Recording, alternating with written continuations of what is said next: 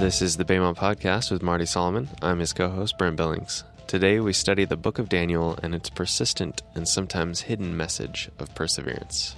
Yeah, we got a presentation today. A little bit. Yeah. A few slides should help us a little bit. We're going to be talking about some things that would be good if you can see visually, which probably gives you a hint at what you think we got coming. Yeah.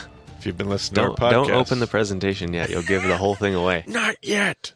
So Daniel, our second of the exilic period, and Daniel is, I would not put him there date-wise, but content-wise, that's the content he's going to deal with. Obviously, the prophet deals with and I got to call him a prophet. Jewish literature doesn't have him as a book in the Nevi'im, has him in the Ketuvim, one of the last books of the Hebrew scriptures to be written. So the book of Daniel, the content definitely places the characters and the setting and all of that happens in Babylonian exile. No question about that.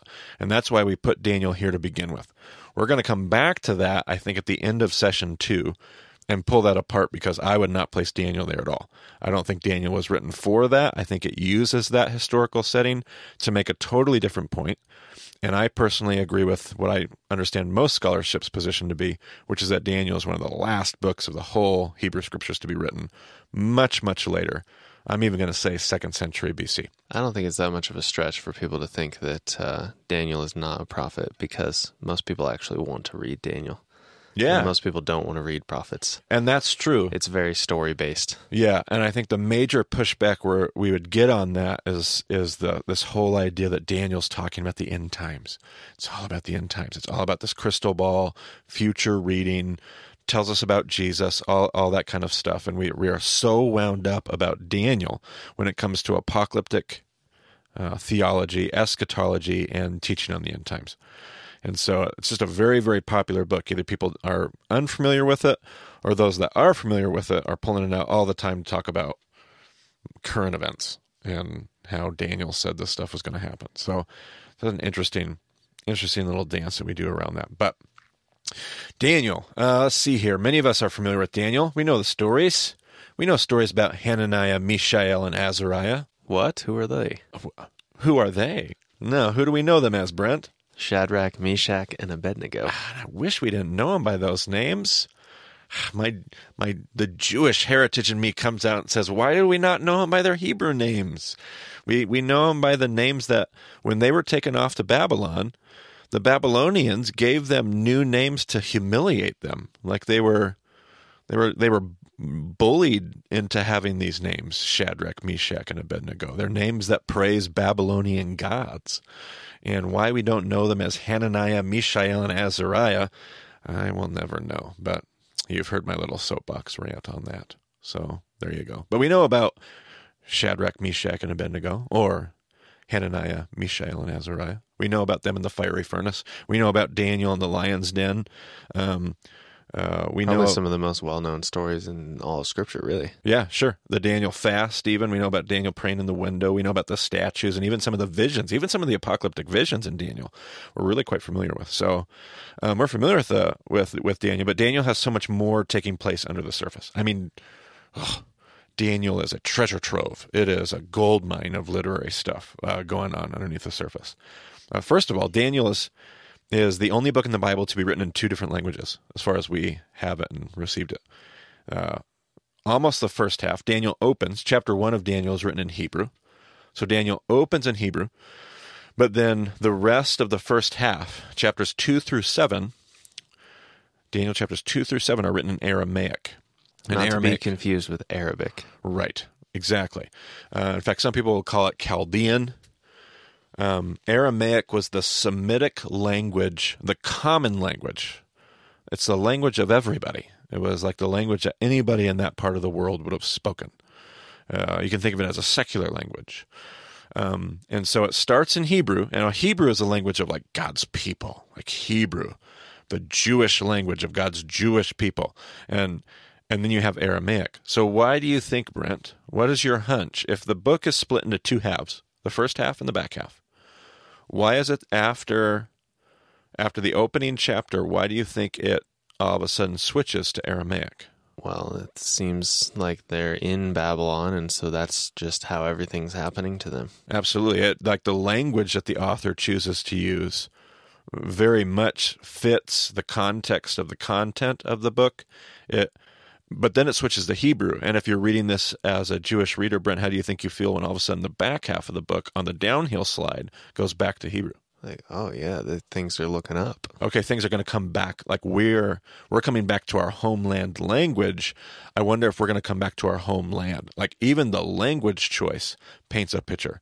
So from a literary perspective, that alone, and that's just surface level, like really basic observations about just language usage there. Here's the notes I wrote about that. After giving us a brief introduction in Hebrew, the writer switches to Aramaic for the first half of the book. The gesture is an amazing literary tool in and of itself. With the first half of the book in the secular language, the simple language change alone gives the reader the subtle impression that we've lost our identity. Like what happened to our Jewishness? What happened to that's how they're going to feel as they sit in exile. But the book comes down the hillside of hope. I like that. Down the hillside of hope. That just happened. The book comes down the hillside of hope in the language of Hebrew. You almost sense the message of restoration and hope without any of the content. Just the language choice alone kind of affirms this perspective. But wait, Brent, we were saying that there's a first half and there's a second half to the book. By this time, beyond halfway in session 2, when we think of first half and second half, we are all thinking what? We've got a chiasm. We must have a chiasm on our hands. But, in fact, not just a chiasm, but the book of Daniel ends up being the legendary double chiasm. And, in fact, we were talking last night before we recorded this. You've even found smaller chiasms. Yeah, I think they're pretty much everywhere in Daniel. So you have, and we might actually encounter this on our next podcast about whatever book is coming next. But that's gonna happen possibly in there. But you have a double chiasm. I can't say double chiasm without thinking of the double rainbow guy from years ago. It's completely appropriate. Double rainbow. Almost tempted to put that YouTube in the show notes. So we have a double chiasm on our hands. What we mean by that is you have a chiasm in half A and half B, but each half A and half B, are chiasms in themselves. So you have a chiasm in the first half of the book, and you have a chiasm in the second half of the book, but then put them together and you're going to make another chiasm altogether. Kind of like in the preface in Genesis, we had 8 chiasms that ended up forming a much larger chiasm. So what we're going to have here is, as I read it, Brent, we're going to have a message in chiasm A, what I'm going to call the first chiasm A. Then there must be a message in chiasm B. And then when you put the two chiasms together, you get this overarching message that's kind of my overall take-home. And if I were to listen to this Aramaic/Hebrew dance, I might think that chiasm A actually has a treasure for my time in exile. And chiasm B has a treasure for my return, which means the larger chiasm is going to be, what is it that we are all waiting for? What is the big idea that kind of gets us from chiasm A to chiasm B? How is it that we're going to realize all of this hope? And so, if you go to that presentation, you may open it now. If you've been good and kept it shut up to this point, you can open your presentation now. First little slide there, you probably have a representation of chiasm A. You'll see chapter 2 mirroring chapter 7. They both have the image of a kingdom. One has a 4-part statue, and the other one has 4 different beasts. Chapter 3 mirrors chapter 6 with this refusal to worship. In chapter 3, they're thrown into the furnace. And in chapter 6, Daniel is thrown into the den. Chapter 4, there's the fall of Nebuchadnezzar. Chapter 5 is the fall of Belshazzar. There's actually a ton of commentary. We don't have a whole lot of historical evidence. Like, people argue about the historicity of Belshazzar. We actually have a lot of extra biblical evidence about Babylon. Like, Babylon's a very well-documented empire, and there's no reference to Belshazzar anywhere. And so there's a lot of conversation about, is Belshazzar and Nebuchadnezzar kind of a similar thing, or what's going on there. So there's a lot of discussion going on. But there's definitely a chiasm between 2 and 7, 3 and 6, 4 and 5. So the question of Chiasm A. What's the center? You have Daniel 4:37 ends up being the center of Chiasm A. Go ahead and read that to us. Now I, Nebuchadnezzar, praise and exalt and glorify the King of heaven, because everything he does is right, and all his ways are just. And those who walk in pride he is able to humble. Which you have this crazy, can you imagine Nebuchadnezzar saying these words? Like as this book is written, the author has these words coming out of the prideful, horrifically evil king Nebuchadnezzar, and these very words coming out of his mouth, spoken by his lips about the amazing goodness of God. Or maybe not the goodness of God. Let's see, how could we reword that? Everything he does is right, and all his ways are just, which is what you're wrestling with as you speak Aramaic in Babylon. Like, is God's ways just? And this evil king, almost like a drama, almost like a play, the evil king comes out and these words are uttered. Of course your God is good and just. And that leads us to the second half of the book. We get our second prophecy, or our second chiasm.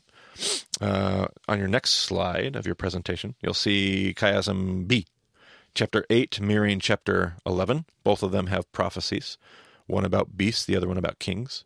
Chapter 9 and chapter 10. Chapter 9 is about trials and forgiveness. Chapter 10 is about trials and mourning.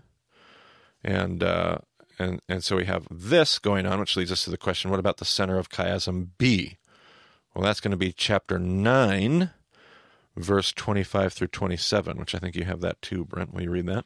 Know and understand this. From the time the word goes out to restore and rebuild Jerusalem until the Anointed One, the ruler, comes, there will be 7 sevens and 62 sevens. It will be rebuilt with streets and a trench, but in times of trouble. After the 62 sevens, the Anointed One will be put to death and will have nothing. The people of the ruler who will come will destroy the city and the sanctuary. The end will come like a flood. War will continue until the end, and desolations have been decreed. He will confirm a covenant with many for 1 7. In the middle of the 7, he will put an end to sacrifice and offering. And at the temple he will set up an abomination that causes desolation until the end that is decreed is poured out on him. Yeah, so we have, I think back to Ezekiel, last podcast. Makes a ton of sense. We just have a bunch of 7s, no problem. Really confusing, right? This whole passage about just like the wheel within a wheel and beings with eyes and wings, and there's 62 7s and 7 7s and 77 7s, and what in the world is going on here with all these 7s? And then I wanted to give the context to that. I didn't want to just read the center verse because there's a whole lot of stuff going on there.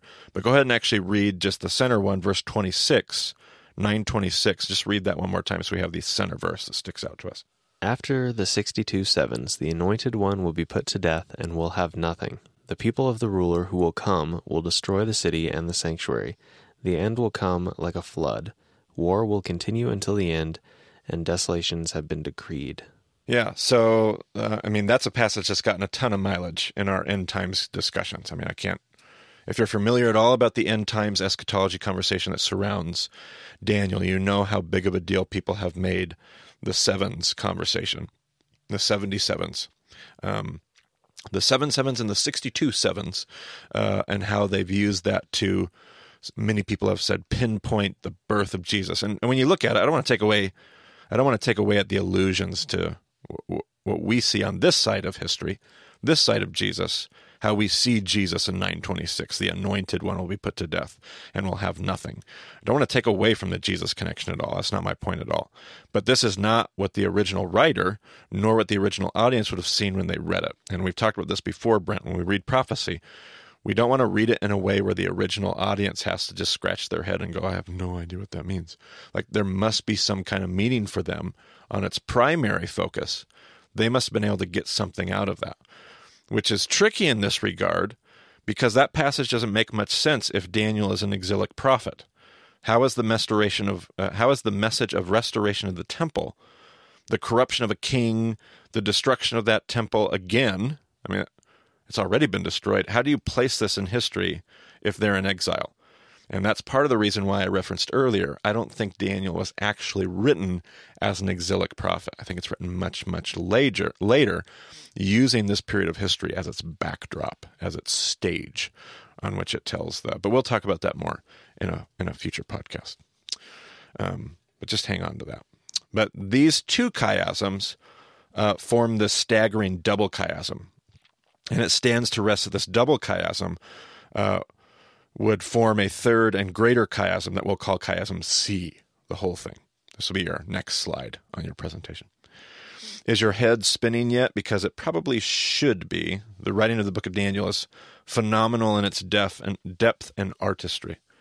Let me lay out the big point chiasm of the entire book of Daniel for you. The center of this chiasm is held throughout Jewish thought almost without exception. There's not a whole lot of debate about where the center of this chiasm lies. But you got chapter 1 and chapter 12, the prologue and the epilogue. Chapter 2 mirroring chapter 11, prophecies about kingdoms. You've got God's people in suffering, chapter 3, mirroring God's people in suffering in chapter 10. Chapter 4 and 5 is prophecies about the fall of a king, and chapter 9b is the prophecy about the fall of a king. Chapter 6 is God's people in suffering. In chapter 9a, we have God's people in suffering. Chapter 7 and 8 end up lying at the center, which are two chapters about the prophecies of beasts, one of them being in Aramaic, chapter 7, and one of them being in Hebrew, chapter 8, which means that center, as it's been identified in almost all rabbinic literature, ends up being, and we see this show up in the New Testament, particularly in Jesus' own mouth, over and over and over again. Jesus keeps referencing the book of Daniel, which may have been a very, very recent book, a very recent publication, if you will, when Jesus is doing his teaching. But the center of the whole thing, like the big idea, ends up being 7, 13, and 14. Go ahead and read that, Brent. In my vision at night I looked, and there before me was one like a son of man, coming with the clouds of heaven. He approached the Ancient of Days and was led into his presence. He was given authority, glory, and sovereign power. All nations and peoples of every language worshipped him. His dominion is an everlasting dominion that will not pass away, and his kingdom is one that will never be destroyed. So the big idea of Daniel's book is, listen, in the midst of all of our suffering, whether it's Babylonian suffering or Greco-Roman suffering, there is coming a day, Daniel insists, where somebody is going to come, one like the Son of Man is going to come. And we'll come back to this in Jesus' teaching, and we'll pull this apart even more in session 3. But there is coming a day where there is going to be a leader that comes, and he's going to stand before God, and another reference in Daniel, with the book of life in his hand. And he is going to give account. He's going to render judgment. He's going to make everything right. Daniel insists that there's coming a day when everything will be made right. To a group of people in exile, or later, to a group of people in exile, wondering with where is the justice of God, there is a chiasm buried here about the justice of God is coming. And so you have to persevere. You have to hang in there. You have to make it through, because all of your righteousness, all of your faithfulness, all of your good deeds for this original audience, it's not going to go overlooked. It's not going to be empty, because one will come like a son of man and will come in the clouds and will make everything right in the world. And it becomes this big apocalyptic, you could even say eschatological assertion that everything will be made right. I mean, from this is going to spin out some of the Jewish ideas that revolve around the resurrection of the dead. Aside from Jesus and our belief in the resurrection in that way, the resurrection of the dead in Jewish thought, a lot of it swirled around this teaching here in Daniel. That there is coming a day where somebody's going to stand before the Ancient of Days and is going to make a case and is going to put the world right. And so Daniel really becomes about the Son of Man, ends up being our word for Daniel, Son of Man. For our review, that's what we'll give as the image for the book of Daniel. I have some closing notes here. Let's see. Daniel gives a prophecy of hope that at some point a leader would come and would establish a new kingdom, one that would never pass away. In the meantime, God's people are left to stand along in the face of suffering. Stand strong, in the face of suffering. To resist the pull and tug of empire, to stand and subvert a kingdom that attempts to make you bow to gods that are not your own. Daniel promises God's protection and rescue. Daniel promises God's presence, and Daniel promises a future and a hope. And as strong as these kingdoms and empires appear to be today, they will fail, and they will fall. And one by one, these kingdoms will give way to the next. Pride is ultimately, the thing about Nebuchadnezzar, in this whole book is this king who exalts himself. And Daniel ends with a whole passage towards the end of the book of Daniel about the king who exalts himself will be humbled. Pride is ultimately the thing that brings them down, and every king exalts and glorifies the kingdom that lasts forever. And so with faces set resolutely toward tomorrow, God's people set out to plod forward until the day they might see one like a son of man coming in the clouds of heaven. And that is the book of Daniel. Sounds great. Well, if you live on the Palouse, join us for discussion groups in Moscow on Tuesday or in Pullman on Wednesday. We've got a lot to talk about. Of course, you can always go to BehemothDiscipleship.com. We've got a map there with discussion groups around the country. So check those out, and thanks for joining us on the Behemoth Podcast. We'll talk to you again soon.